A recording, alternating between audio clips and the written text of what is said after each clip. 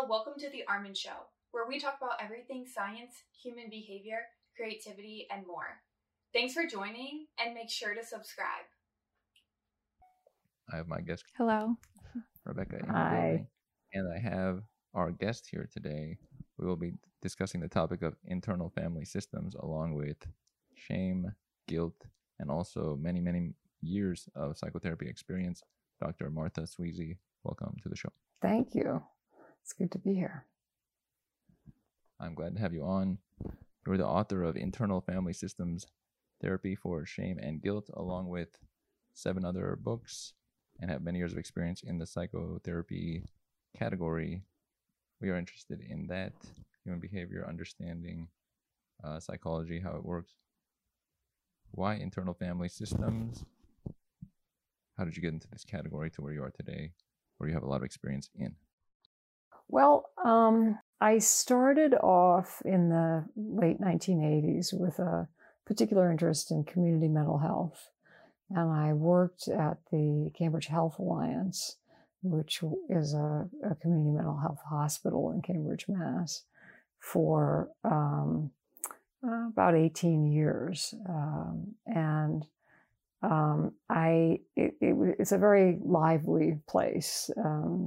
The psychiatry department of Cambridge Hospital, a lot of great sort of mentors and a wonderful, really smart staff. So there was a lot to learn there over the years, and I studied a lot of different things, but we worked with a severely traumatized population and with a lot of different diagnoses.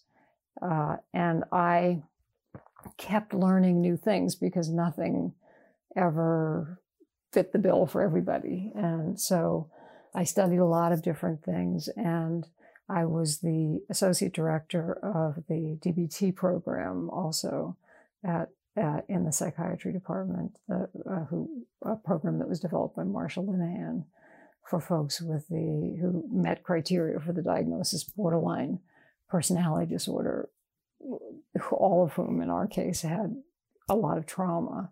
And so I was always looking, because nothing ever suited everybody, and some things were helpful for some people, but not enough for my taste.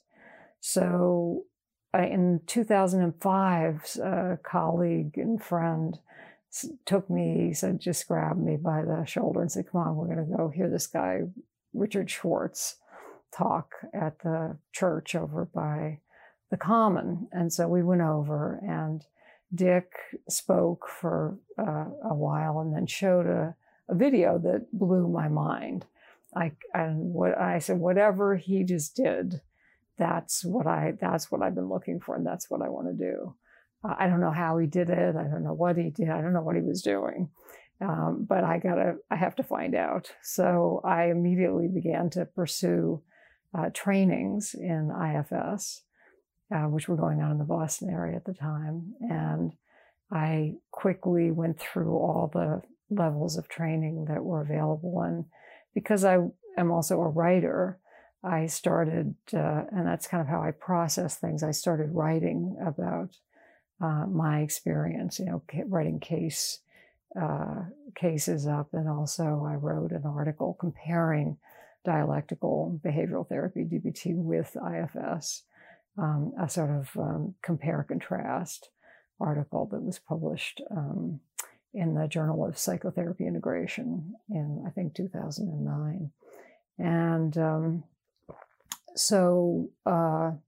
and I said to Dick, we have to start, doing something about research. And he said, I know. And so we formed a research committee, and I helped get sort of that off the ground. And there's a foundation now that oversees research into IFS. And we are doing some research right now at Cambridge Health Alliance although I'm not on staff there anymore, I'm still a consultant and a research consultant there. It just kind of, everything fell into place for me in terms of understanding behavior, the behavior of folks who've been traumatized, the behavior of folks who have various kinds of different diagnoses and struggle a lot to recover. And so the idea of psychic multiplicity and the ways in which that fit with what I had been seeing for years was enormously helpful for me. What does IFS exactly stand for? Internal Family Systems Therapy. And the reason Dick Schwartz, Richard Schwartz, who founded and developed IFS, chose that name because he was a family therapist. And he started taking the concept of systems to the internal experience of his clients, individual clients, and listening to the way they were talking about how their minds, one part of me this and one part of me that, and my parts are arguing. And he started taking these concepts he had learned as a family therapist and applying them to the individual mind. So he ended up calling it Internal Family Systems. Can you remember what exactly about IFS you found that you wanted to take part in it? Yeah.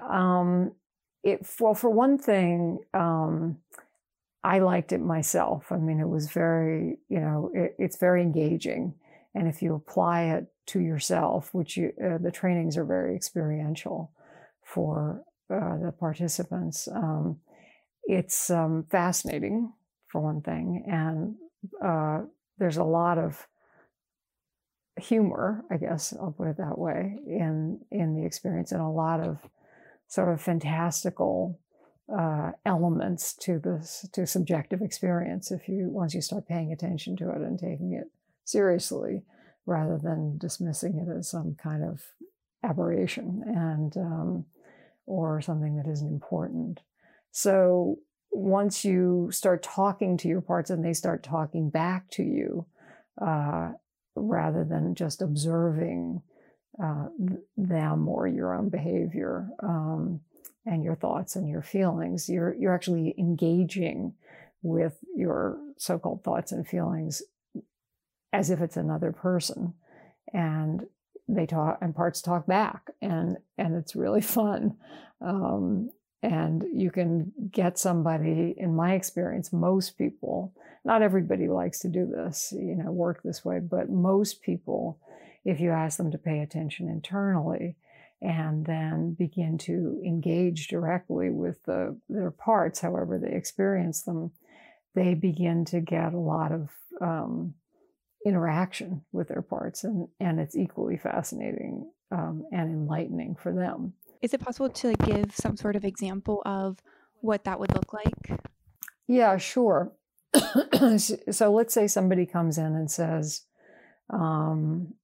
it's something like, I'm drinking too much and I really want to stop. Every night I come home from work and I'm just drinking a whole bottle of wine and then I feel kind of hungover the next day, and I think I'm going to stop, but I don't stop. And I really am puzzled. I don't understand why I'm drinking so much right now. So then I would say to them, okay, so let's go back to when you come home from work, and what's your first thought when you walk in the door? My first thought is, I'm not going to drink tonight. And then what happens? Well, then I have this other thought that is like, oh, come on, just one glass. I can just have one glass, so that then you have two different parts already having a conversation in this person's head. That's what we would call them in IFS. And then the person is observing those two parts. I've gotten them into a conversation where they're reporting on this interaction that's happening internally every night. And it can turn into a big argument, let's say, for this person. So the person has one part who's kind of pissed about it and saying, you shouldn't drink, it's really bad. And another part who says, well, I'm going to anyway, and opens the bottle of wine and pours a glass, right? And so then they start drinking, and then that pretty much quiets the other part, the one who's complaining and upset and shaming them for doing it until the next morning. So the part who wanted to drink takes over and drinks the whole bottle, right? And in our interaction in therapy, we are observing these behaviors, not judgmentally, not trying to control these parts, but just trying to get the story, what's happening here. And then I'll say to the person, well, which of those parts do you notice those two parts? And they'll say, well, yeah, kind of, I do notice that. And well, which of those two parts needs your attention first? I don't know. Well, ask them. And then the person will say, well, that's kind of a strange idea. I'll say, yeah, but go ahead, try. And then they ask, and the let's say the complaining part, the critic, says, I want to speak first. I want to say something. You are really bad. You are a bad person for doing this, and you have no self-control. You have no willpower. And the critic starts doing its thing and being really critical. And at which point I will interrupt and I'll say, I know you're really great at doing that. That's your job. You're a very good critic. But if you do that now, instead of talking to us, we're right here. This, Sally, the Sally who's not a part, is sitting here and I'm here. And we want to know what's going on between you two. There's this one part who wants to drink and you don't want that part to drink. And I totally get why you don't want that part to drink. So I'm talking to the part directly. And I'm saying, would you just, instead of doing your job and being critical, would you take a minute and tell us what you're most worried about? Why is drinking such a bad thing? What's going on?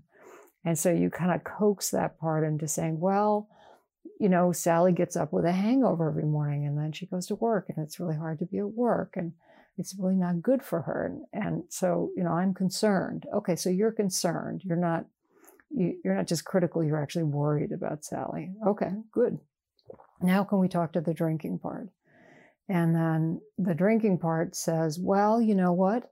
If I didn't have a drink at the end of the day, Sally would be so miserable because she hates her job and she hates her boss and she really can't stand it. And I'm the one who makes life bearable for her. And that's why, and other than that, if I don't do that, she comes home and that critical part just tells her it's her fault that she's not enjoying her job and beats up on her all night. And then she feels worse the next day. So I'm saving Sally with the drinking. I'm the hero here, right? I'm making life possible.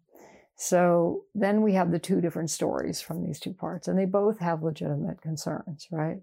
So I don't want to pick a side between them, and I don't want Sally to pick a side, but I want her to get, to hear them, understand what they're trying to do for her, and get into a relationship with them so that they have other options, right? Because she needs to know that she needs to really pay attention to the fact that she hates her job and she's not getting along with her boss. There's a problem here that needs to be solved. And these parts of hers are trying to solve it in a way that's making matters worse, right? So the more she can hear from them, because they have some wisdom, and then offer, together with them, understand why that way of doing business isn't working, and get them to sign on for something else. And the something else is, you would go down to the next level, which would be, well, what keeps Sally in this job, even though she doesn't like it, right? So then there's some more parts involved with that, probably. And that may have to do with the fact that she has, a very compliant part who learned to put up with abusive people when she was a child and doesn't dare to speak up or be assertive and is feels paralyzed and afraid to leave the job. And then there's a very angry part who would be explosive, say, with her boss, and other parts want to sit on the angry part because they're afraid she'll get fired and won't have a good, referral for the next job or whatever. So there's all these different concerns going on in her system. But essentially there's a child, a young kid in the middle of that who is frozen but in this situation and scared and feeling overwhelmed. And these protective parts of the drinking part is trying to distract from that. The critic is actually trying to distract from it in its own way. So you have these layers of things going on to handle the essential problem of a very young part who got hurt and parts who are probably not that much older trying to solve that problem and function in the adult world in a way that they're not really equipped to do. So you want to get the client in relationship with them so that young kids aren't in the driver's seat in their life, and Sally who's not a part, can feel some compassion for these parts and understand that, the feelings that they have are not anything that she can't handle now as an adult. She can get in relationship with those parts, take care of them, help to heal the one who got hurt, and get things on a better footing for functioning as an adult. I mean, that's, then that's a long process. That's not just, a 10-minute wrap up or something, but it depends on how scared the person's protective parts are, how slow the therapy has to go. Because sometimes people have parts who really don't trust anybody, and it takes a long time before they're willing to try something new, basically. Do you feel like through your experience, you've learned how to navigate all these areas in a person to kind of dig deeper and reach all these different layers that a person can maybe mask themselves in? Yes, I'm pretty good at it now, actually. But that's with many years of experience and a lot of thought to the subject, as well as all the training that the IFS Institute has to offer. So yeah, I think anybody who pays attention to this and puts the time in can learn how to do it. It's not, you can do it, you'll end up doing it with yourself in the training, and that will give you a lot of guidance for how to help other people. And the more you work with different diagnoses, the more you'll learn what folks who have sort of behaviors in different categories need from you as a therapist. How do you know? Let's say you're interacting with somebody that you are reaching their frozen child. Are there things they do that showcase that you're getting to their that exiled portion? Yes. Of them? Yeah. People are, the categorizations broadly for parts when people are in trouble, behaviorally or emotionally. When they come in, there are these protective parts, and they're protecting these more fragile, vulnerable parts who get exiled from consciousness because you don't want a distressed 5-year-old, running your adult life, right? So as life goes on, those parts get put out of sight and out of mind so the person can function, but they're still there. So it's like you've got a crying 5-year-old in the basement or in the closet or something, and that noise is going on in the background of the person's psyche, and the protective parts are trying to manage that part and not let it do a jailbreak and take over, right? So if someone comes to therapy, most people come to therapy voluntarily. They seek therapy. They're coming on their own. They want to try therapy because they're distressed in some way in their life. They're coming in with these proactive kind of managerial protective part, usually in the lead, who's made the choice to try therapy. And that part has an agenda and says, I want, Sally to drink less. That's my goal for therapy, right? So that's one part that we're hearing from. That's the proactive protector. The reactive protector is the one who's drinking, right? The one who says, whatever Sally feels at the end of the day is totally unacceptable and dangerous, and I'm not going to have her feeling that way. and I'm going to drink no matter what anybody says to me, no matter how critical they are, no matter how bad the consequences are. I'm going to take care of this feeling when I have to. It's an emergency. So that's a reactive protector. And then underneath that are these exiled parts. And so somebody came into therapy kind of weeping and saying, I just can't go to work anymore. I can't get out of bed. I'm barely functioning. I feel so overwhelmed. I'm having flashbacks to these terrible things that happened to me. I feel terrible about myself. That's more likely to be a jailbreak by one of these vulnerable parts who's taken over and is sort of in charge, is driving the car. If the person comes in and says, because their spouse told them they had to come in because they were drinking too much, and they say, I don't mind drinking. I'm happy drinking. Drinking is great. I don't know what everyone's so upset about. I'm just here because my wife told me or my husband told me they were going to leave me if I didn't do something about it. So that's why I'm here, but I don't believe in all this stuff. That's the reactive protector. So you can kind of tell behaviorally what role the dominant protector is in when someone walks in the door. Is there a lot of individuals that are later in existence that are walking around with that very young self of them running the show basically decades and decades along? Can that happen? Sure. I mean, most of us have these protective parts and also vulnerable. Well, we all have these protective parts and vulnerable parts. And depending on where we are in life and how things are going, we're going to look more functional or less functional, right? And sometimes people, who can be very functional, suddenly something really shocking happens. Turns out your partner is going to leave you abruptly and you didn't see this was coming. That can kind of push somebody off a cliff. They were doing fine and suddenly they're not doing fine. And what happens is that parts who were sort of primed by past experience to feel unlovable and worthless come up and take over, and the person feels particularly kind of devastated and unable to function because they've had this shocking event, right? So their manager parts kind of get kicked out of the driver's seat and life was going well, but suddenly life looks like a disaster. That's a different part who has taken over. One who had been kept out of consciousness and has now come back into consciousness because of an event that happened in life. Now, when it comes to shame and or guilt,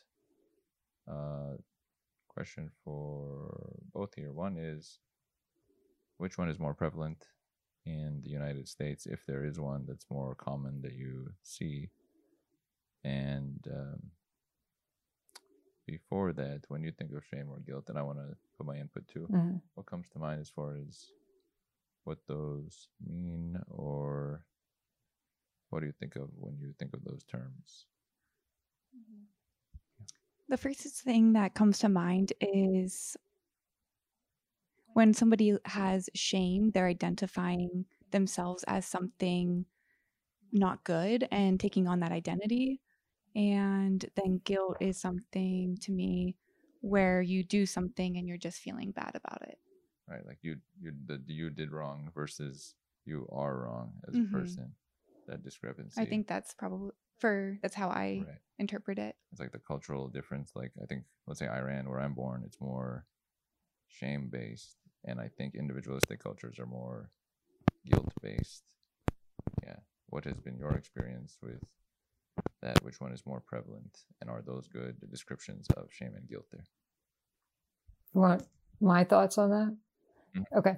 So this is a sort of huge question, which is probably beyond my ability to address it because I'm not a sociologist and I haven't really studied other cultures that much. I do know people have sent me some articles about this as I've been talking about the topic about shame and guilt in other cultures, but I'm no expert on this. And I've also worked with a few, not a big number, but a few individuals from cultures around the world using IFS and sort of addressing issues of shame or guilt. And I find that it's everywhere. I mean, these are hardwired emotions that people can feel, and I can't generalize because I'm just, dealing with my experience is just with a handful of people. It was certainly relevant for them. That's all I can say. Right. Do you approach those differently if someone is coming to you with the feeling of shame versus they're coming to you with a feeling of guilt? Is there anything different to respond to them? Yes, it's very different.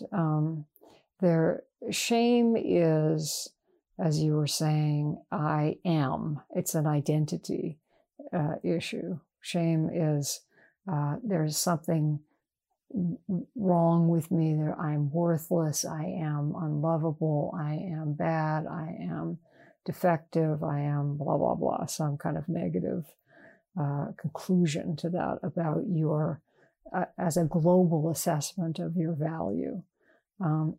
As opposed to guilt, which, as Rebecca was saying, is an assessment of my behavior, right? So if I'm assessing my behavior, I have an action urge to repair it. In other words, when I feel guilty, I'm concerned about you. Oh, geez, I realize I stepped on your toe. Boy, what I said was not what I did, whatever. It wasn't right. It wasn't nice. It was mean. I shouldn't have done that. I'm better than that. I don't want to behave that way. And I don't want to lose my friendship or relationship with you. So I'm going to make a repair. I'm concerned about you and about our relationship, right? So the action urge of guilt is repair. Now, guilt can be adaptive or maladaptive. In other words, if I really transgress, it's really a good idea for me to register that and feel guilt. I want that. You want that. Socially, as a society, we want to be able to feel guilty when we do something wrong because it reweaves the broken threads that happen when we misbehave with each other, which we are bound to do, right? So guilt is a good thing, but it can also be maladaptive in that I may feel guilty without transgressing. So, for example, say if I'm a kid who's growing up in a household with depressed parents, and I want to, I hit teenage years and I want more independence, and I don't want to feel responsible for their happiness or, keeping them going. I've been parentified by their depression.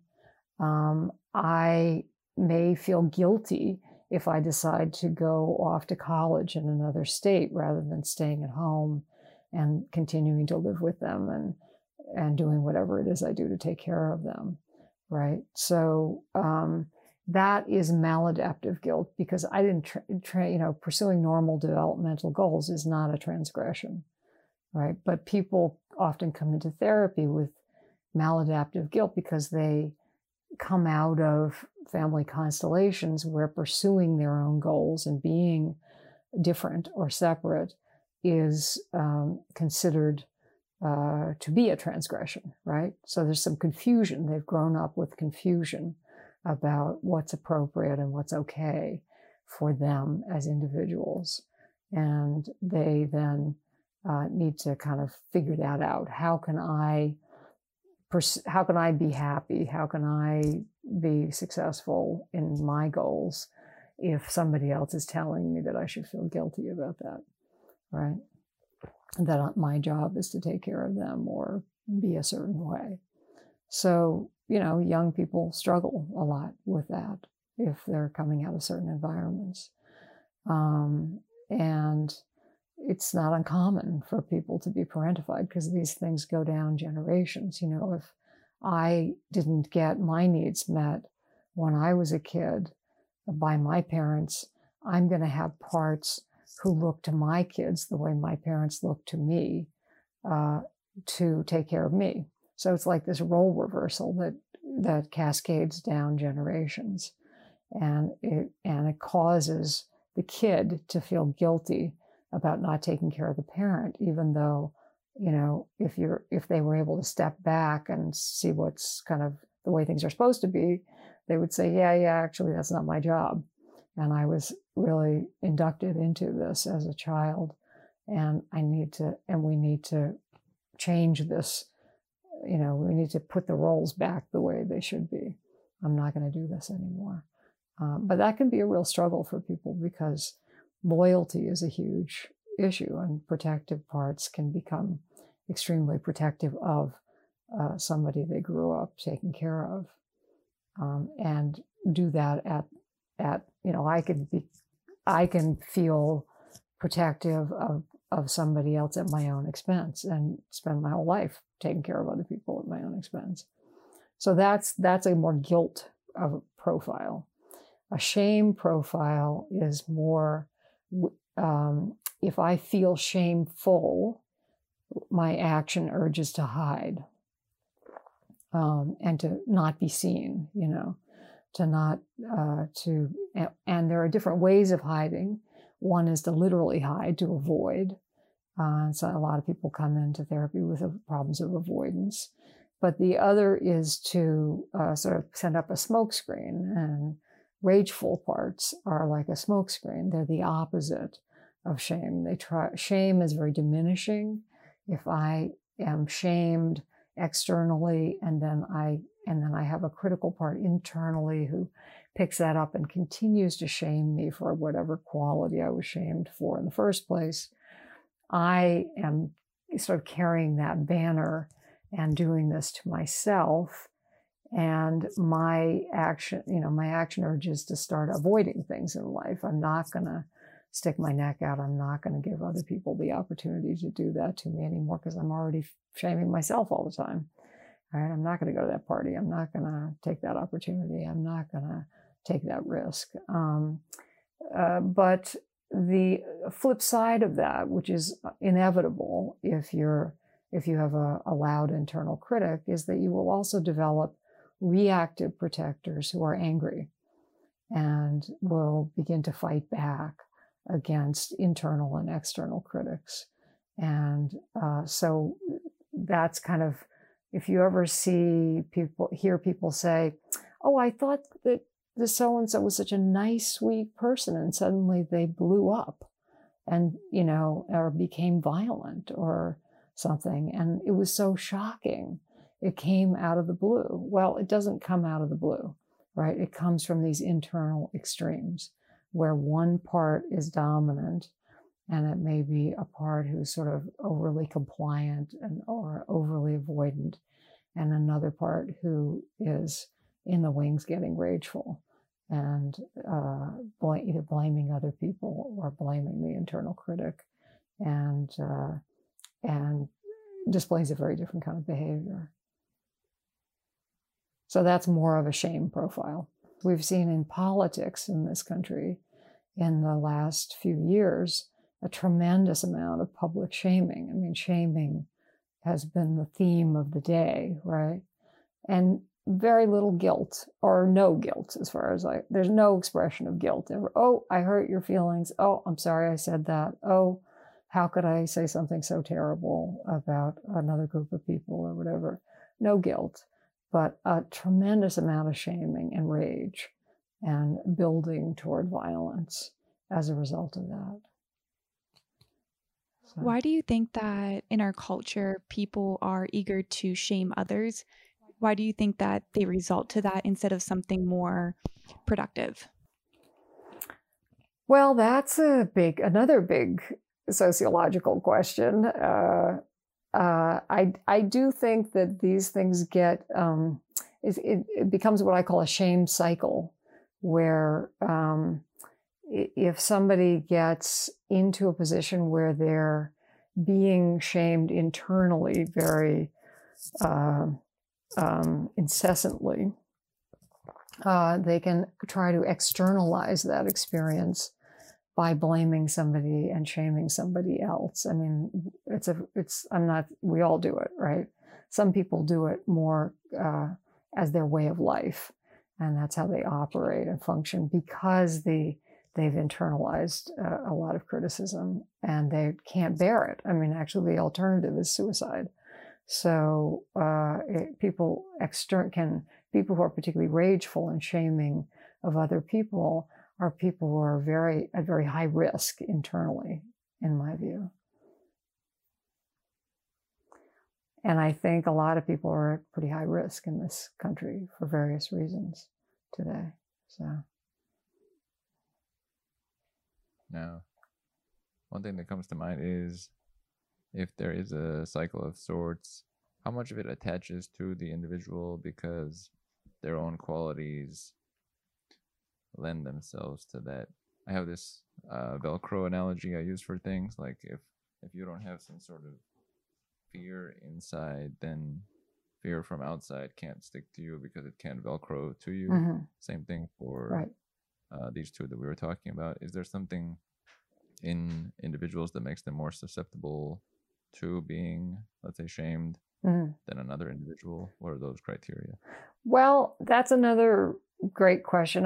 My guess is that temperament matters to some extent, and that some people are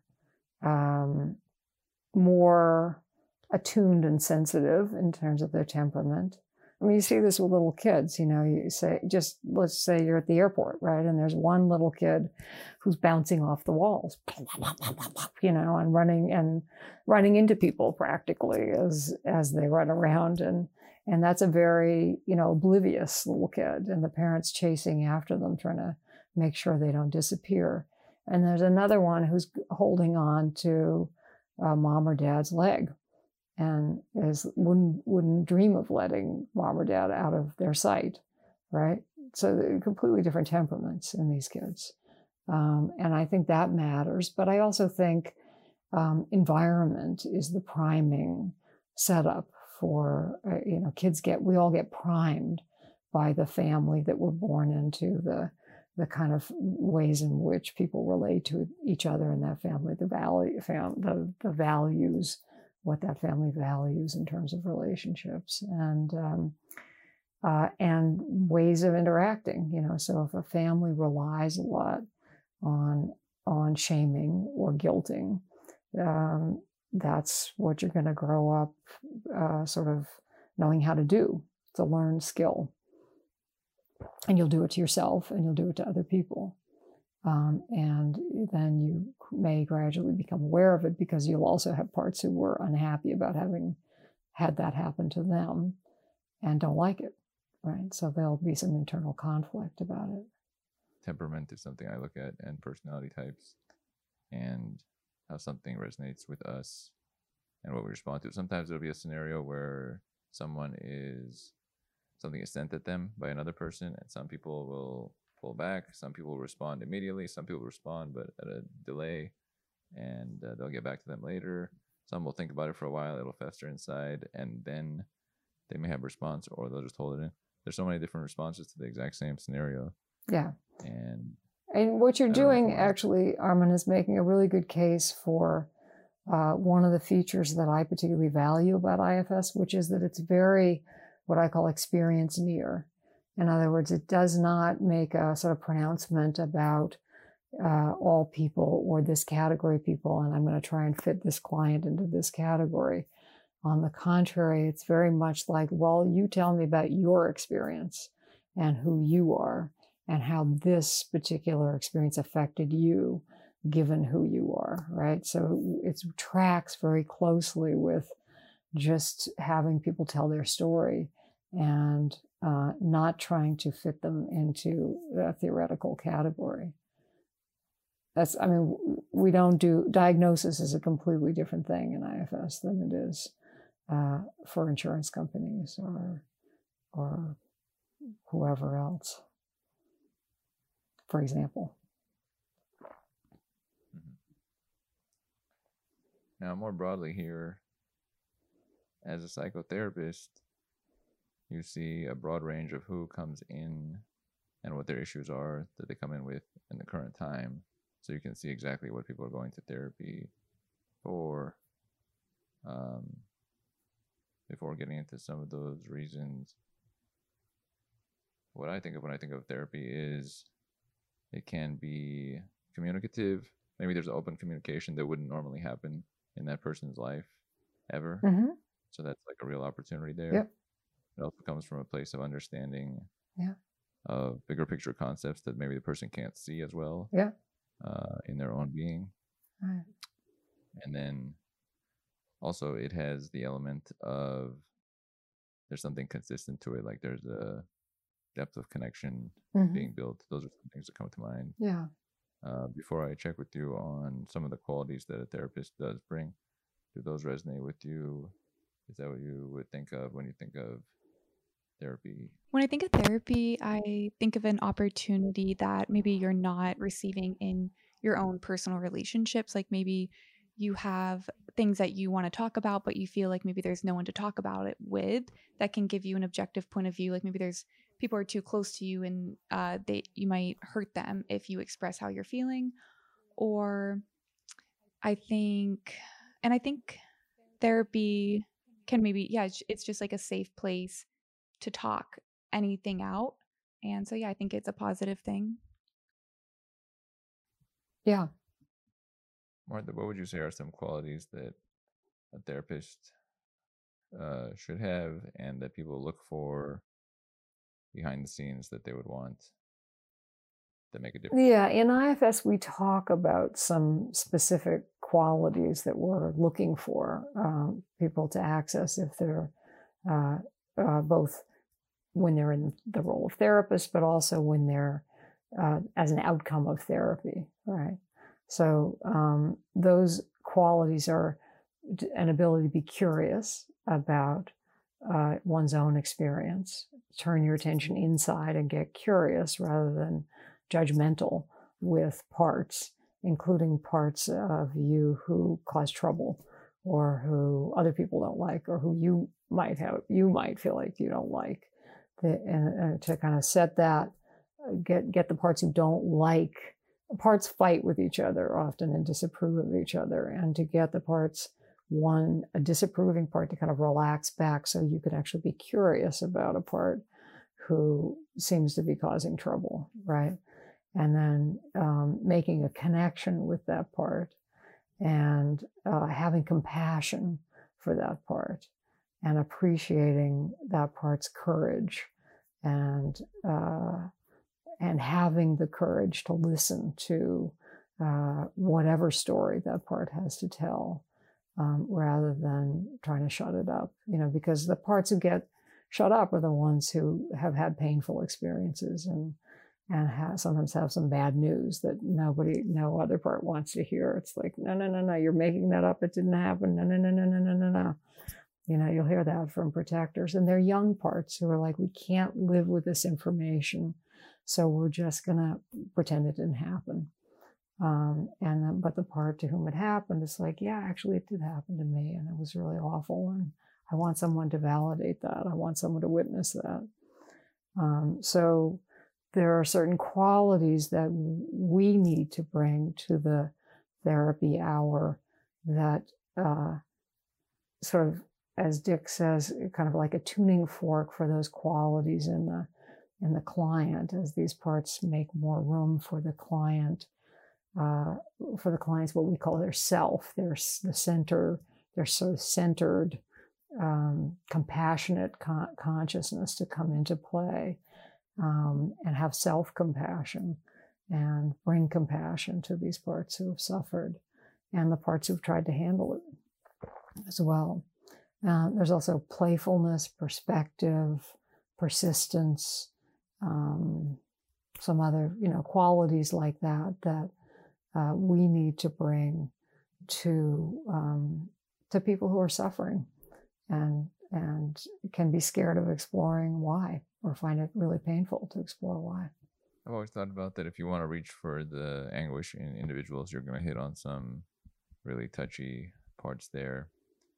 As far as it comes to mind that there are some people I have known at different times that, whether through parents or such, they don't like themselves. They've actually told me that they just don't like parts of themselves, or it may come across in their external nature. So they have exiled some parts of themselves, right? It seems like yeah. Right. And everybody does that. Some people more severely than others, but yeah, it's really common. It seems quite prevalent because it's not just like one. Multiple individuals I'm coming to mind. Have you known of individuals that some parts of themselves they were not fond of?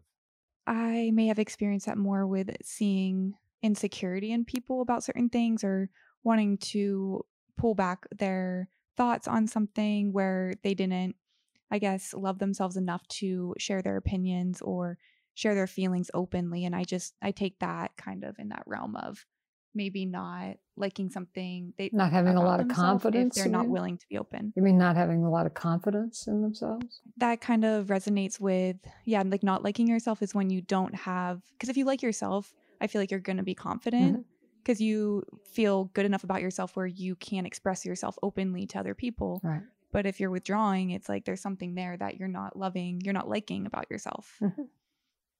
Or you're afraid other people are going to criticize about you. Possibly. Exactly. Yeah, it's like you're just not accepting all around, and maybe other people maybe wouldn't accept it or something. Right. When that is the case, how can you reach?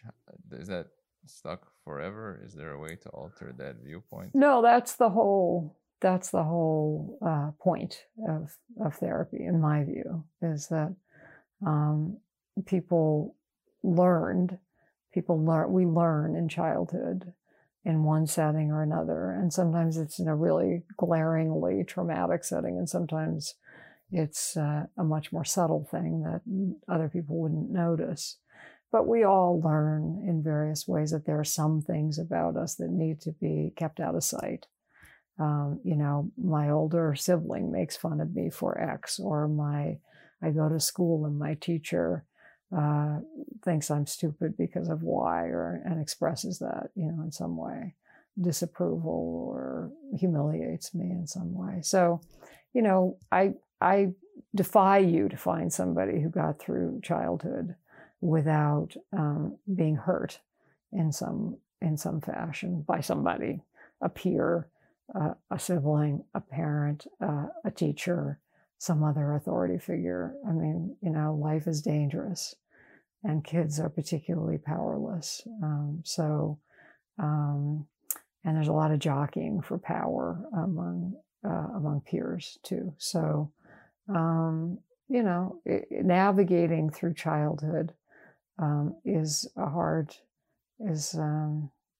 full of lessons. Let's put it that way. It's challenging. And along the way, we put certain features of ourself or our body as far out of sight as possible in order to get through without that bad thing happening again, whatever it was. So there's a priming with experience for an external injury to go inside and become an internal kind of method of self-governance, right? Somebody shames me, and then I have a part who picks that up and shames me, and I become the perpetrator on myself. I become the critic. And that critical part isn't popular with other parts, but it's desperate to try and make me acceptable and lovable and included, and be sure that I have, I'm not kicked out, I'm not exiled from the group. So our critics are working hard to try to keep us socially connected.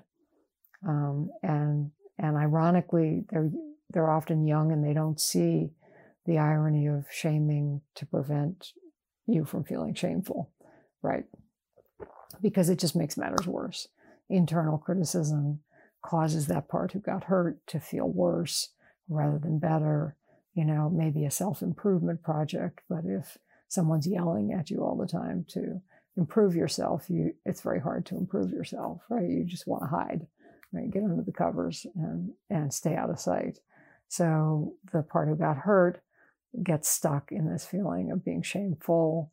And then these rebellious, reactive parts come on to try and kind of counteract the shaming.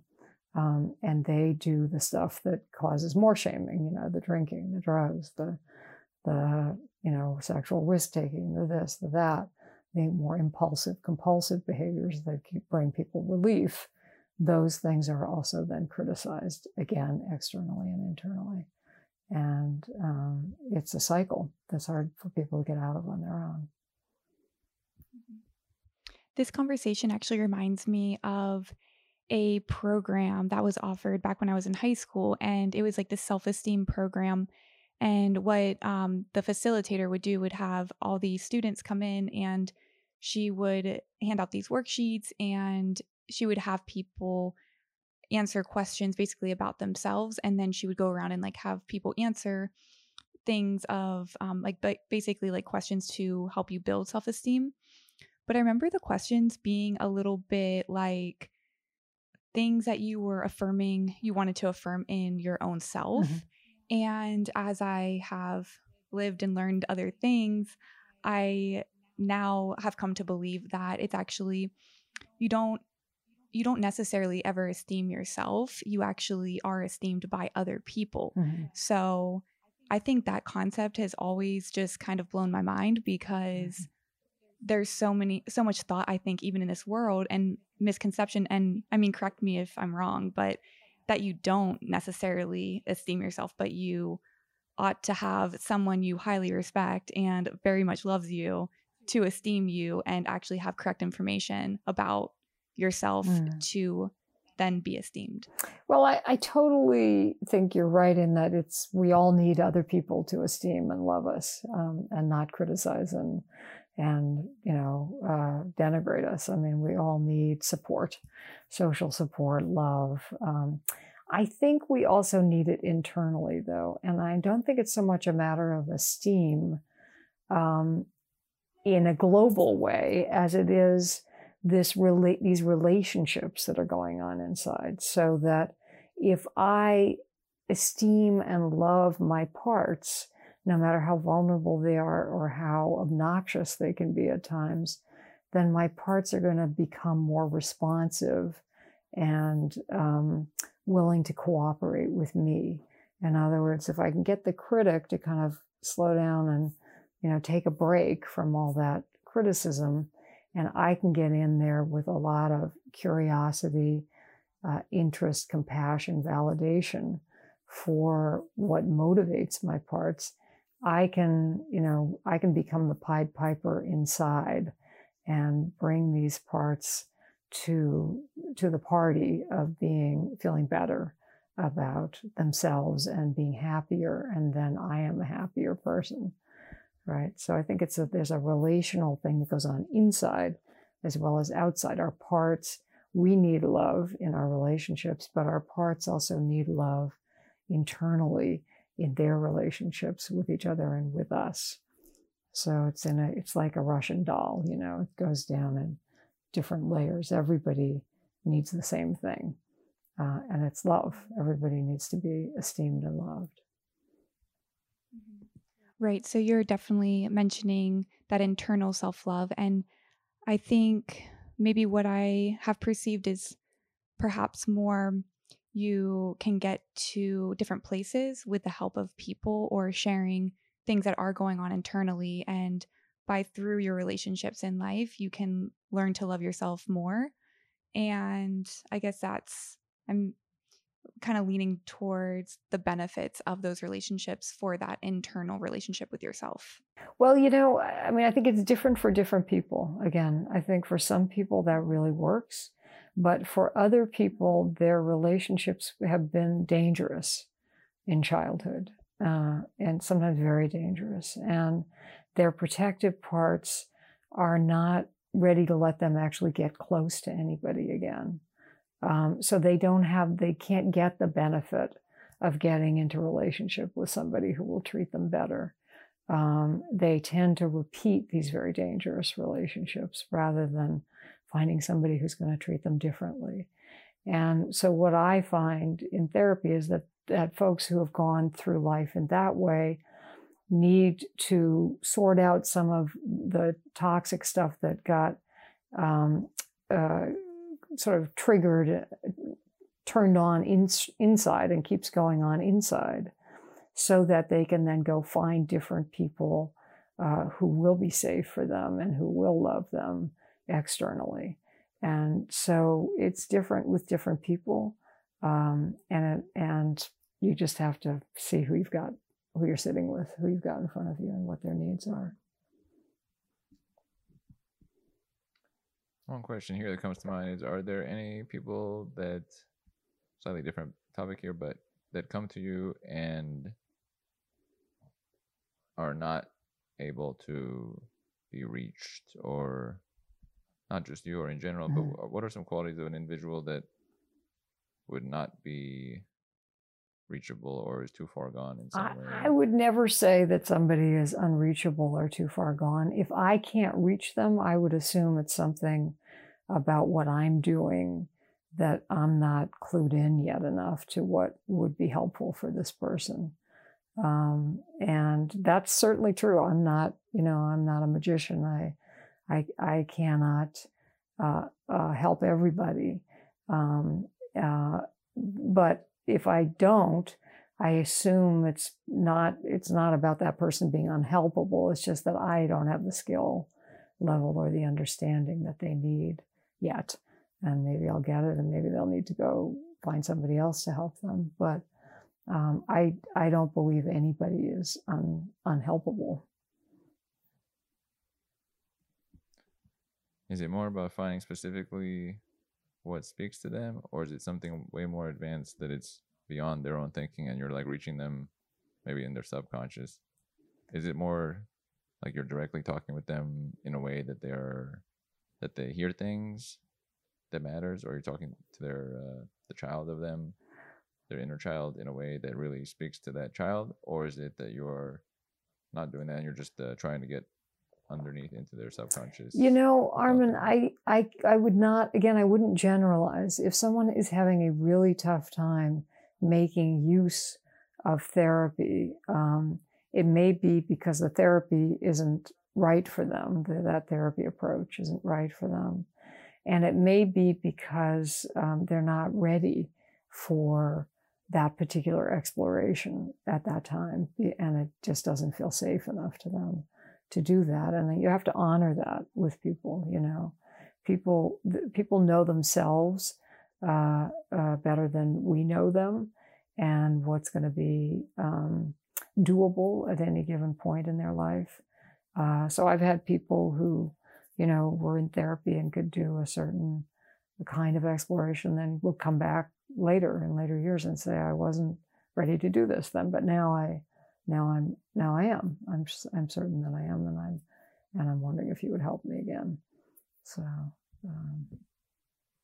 one concept that also comes to my mind is when I was in, maybe this was like 4 or 5 years ago, I would be on like certain blogging sites, and I would see a lot of quotes about, or like pictures, and they had the words "let it go."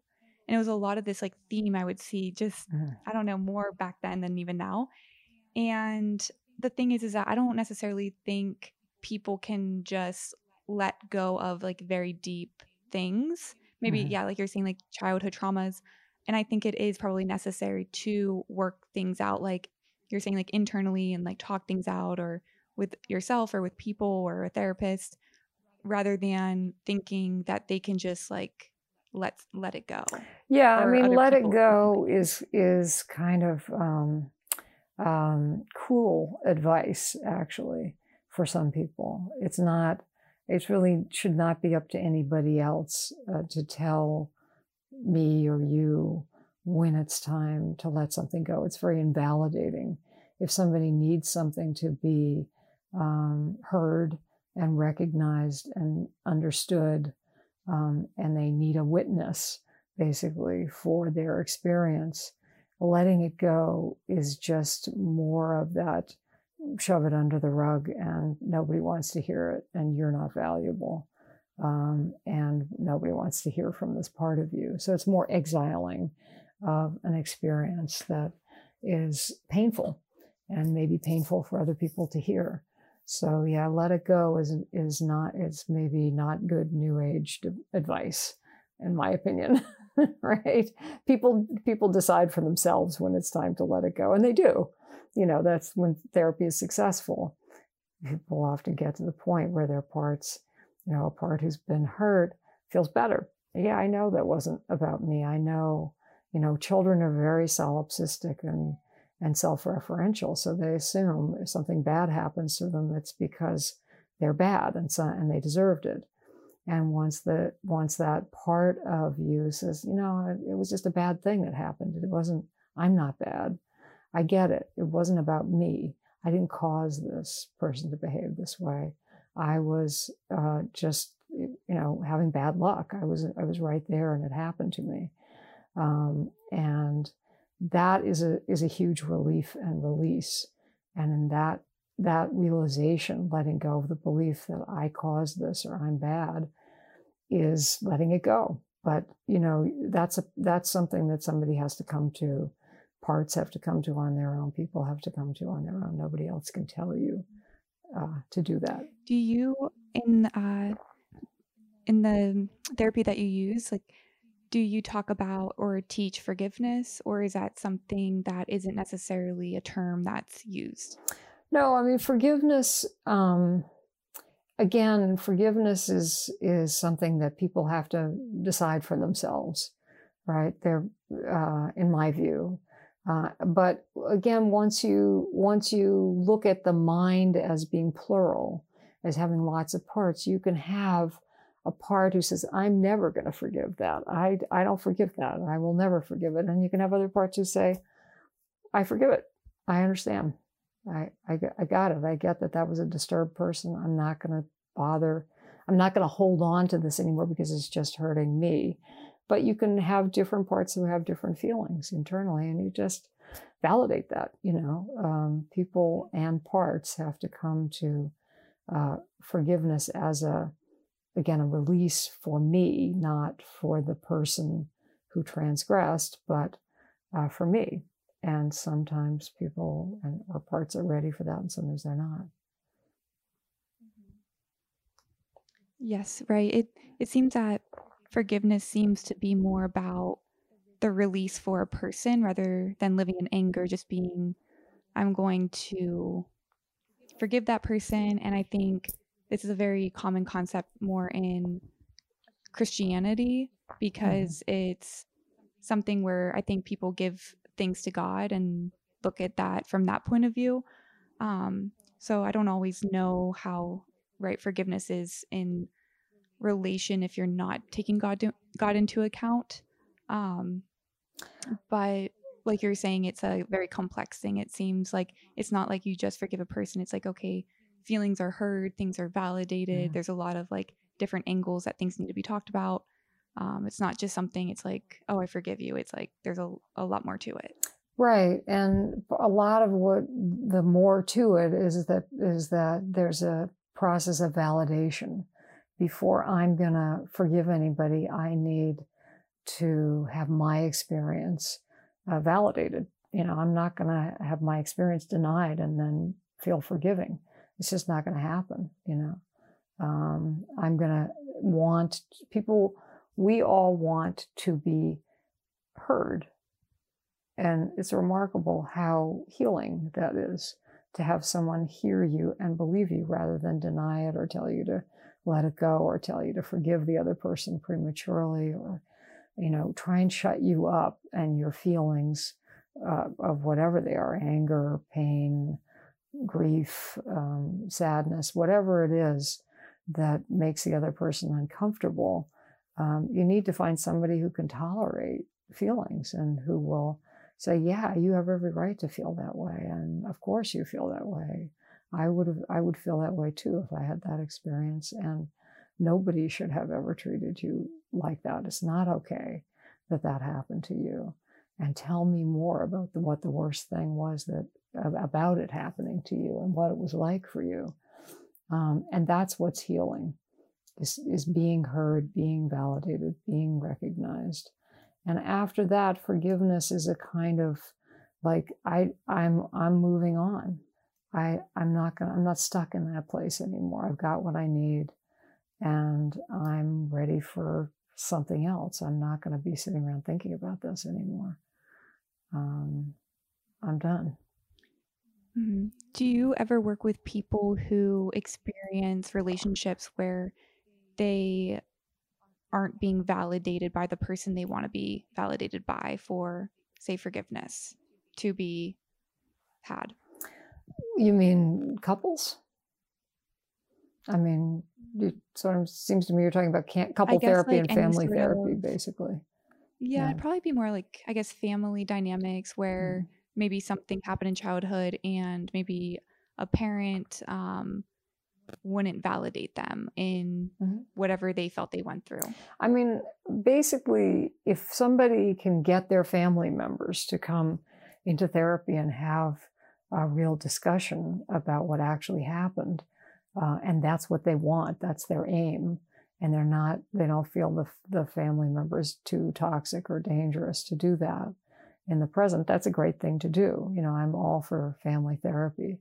Sometimes, the person's dead, or they're not available, or they're not trustworthy enough to bring in to a therapy session, and that's up to the client to decide.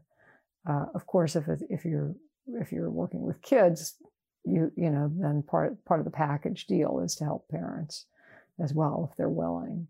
But it's all about what your client wants and what their goal is for their relationships with anybody who's hurt them. That is an important one there. Sometimes there is a parent that does not validate. How's that described? Does not validate the views of their... maybe some sort of experience that the child felt, or... Right. But maybe the parent doesn't. Right. That's true. Sometimes there's an experience that the child goes through, the parent doesn't validate that the child went through the experience, so the child feels left out in that scenario. And that, let me just say something, Armin, because that can happen in a big way, right? No, you were not sexually abused by your uncle. No, we're not. No, that didn't happen, right? That's a big, or it can be, I want to eat some candy before dinner. No, you don't. You don't want candy. You want your dinner. Well, instead of saying, of course you want the candy, but you can't have it, right? Validating the desire for the candy and then setting a limit. If the person just says, no, you don't want that, that wouldn't be the right thing to do. So you don't want it, right? That's a very confusing message for a child. But there are certainly kids who grow up in households where their feelings are they're just told having that feeling is incorrect and wrong, and we're not going to acknowledge it, that you have the feeling. We don't do unhappy faces in this household. Cheer up, right? We don't do anger here. That's not our family, right? So kids get these messages about what is acceptable and what isn't acceptable, and they have to take them seriously. This is true. And it's sometimes, if it doesn't have all the warmth behind it, then they don't have the ability to... It's not a great environment to respond in, and then later on, they may do the same cycle, pass that onward. And they do it to themselves, No, anger isn't acceptable. I don't do anger. I'm not an angry person. So they exile the parts of them who would be more assertive about things, right? They are more compliant than they ought to be until they become explosive, because their angry part that's been put in the wings comes roaring back on the stage and takes over and says, I'm not going to let everybody treat you like a doormat. Enough, right? So, and then that scares the person and everybody around them, and it just reinforces the idea that anger and the angry part is bad and is a problem. And the angry part gets exiled again. And it's a pattern, overly compliant, too angry.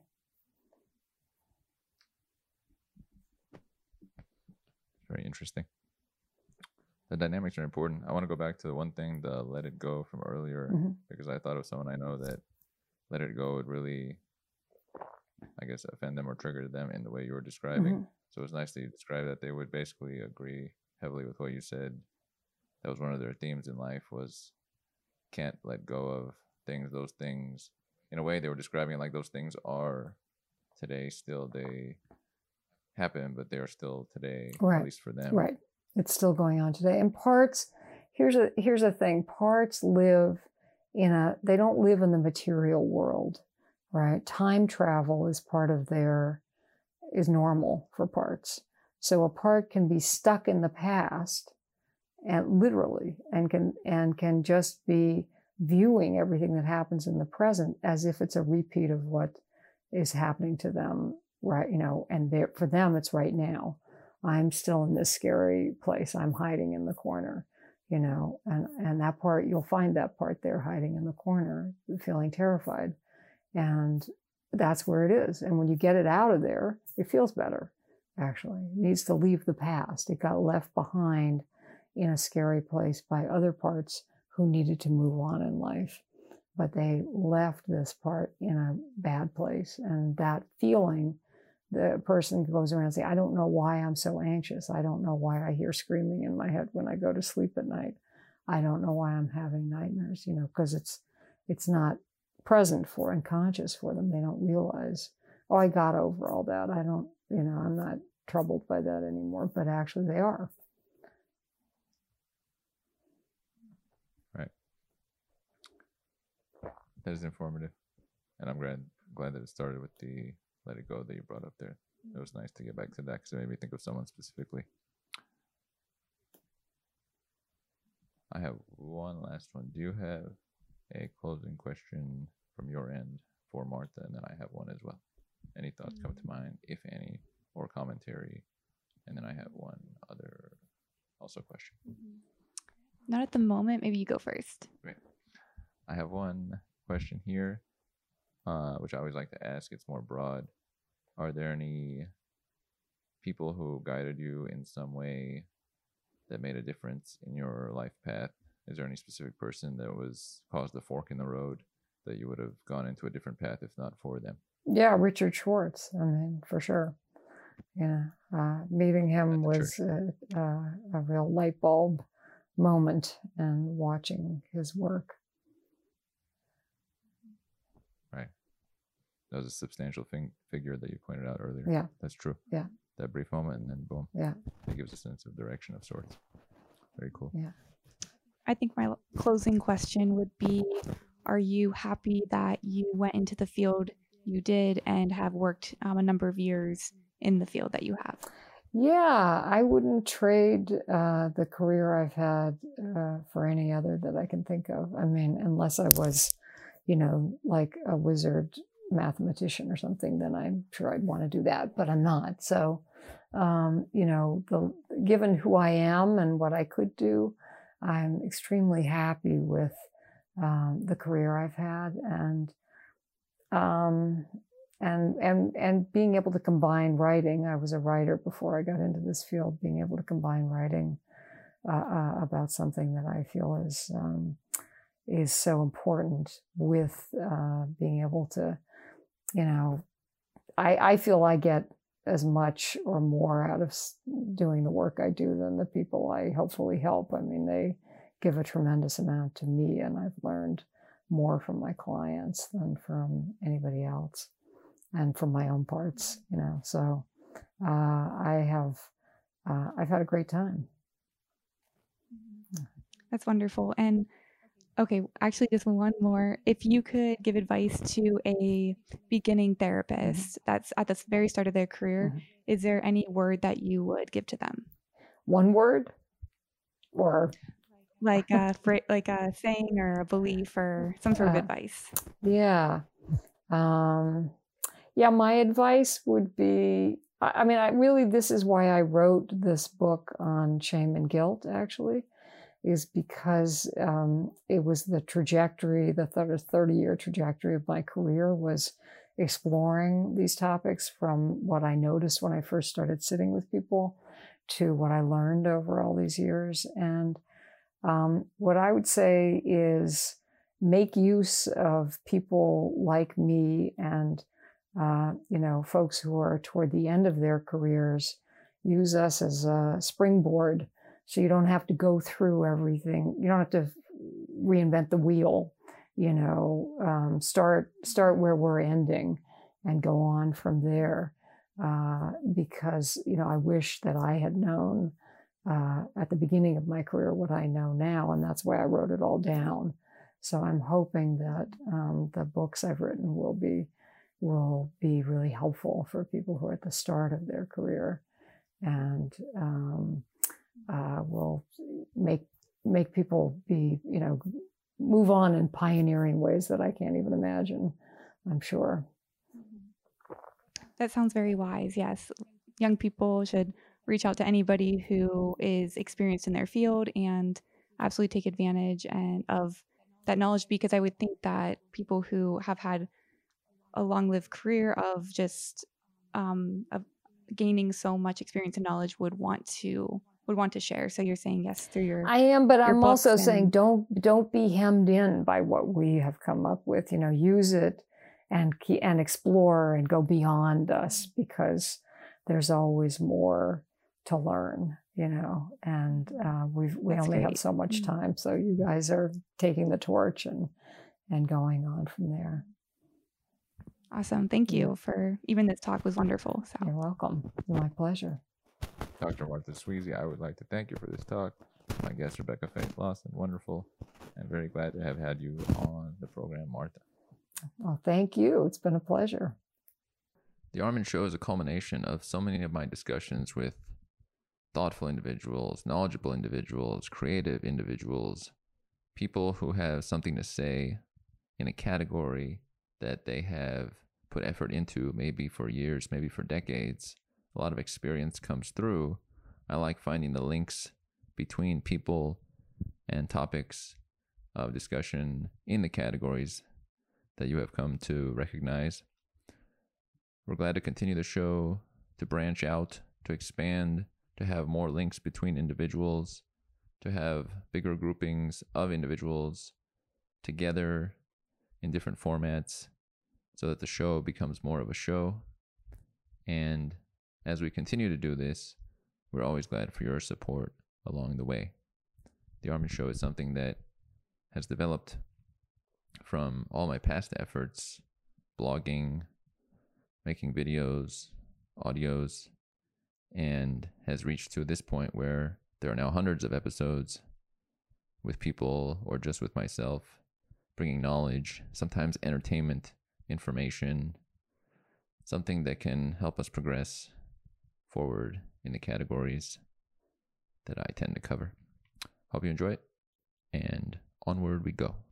Hope you enjoyed today's episode. Please comment any takeaways you had, and we'll see you on the Armin Show next time.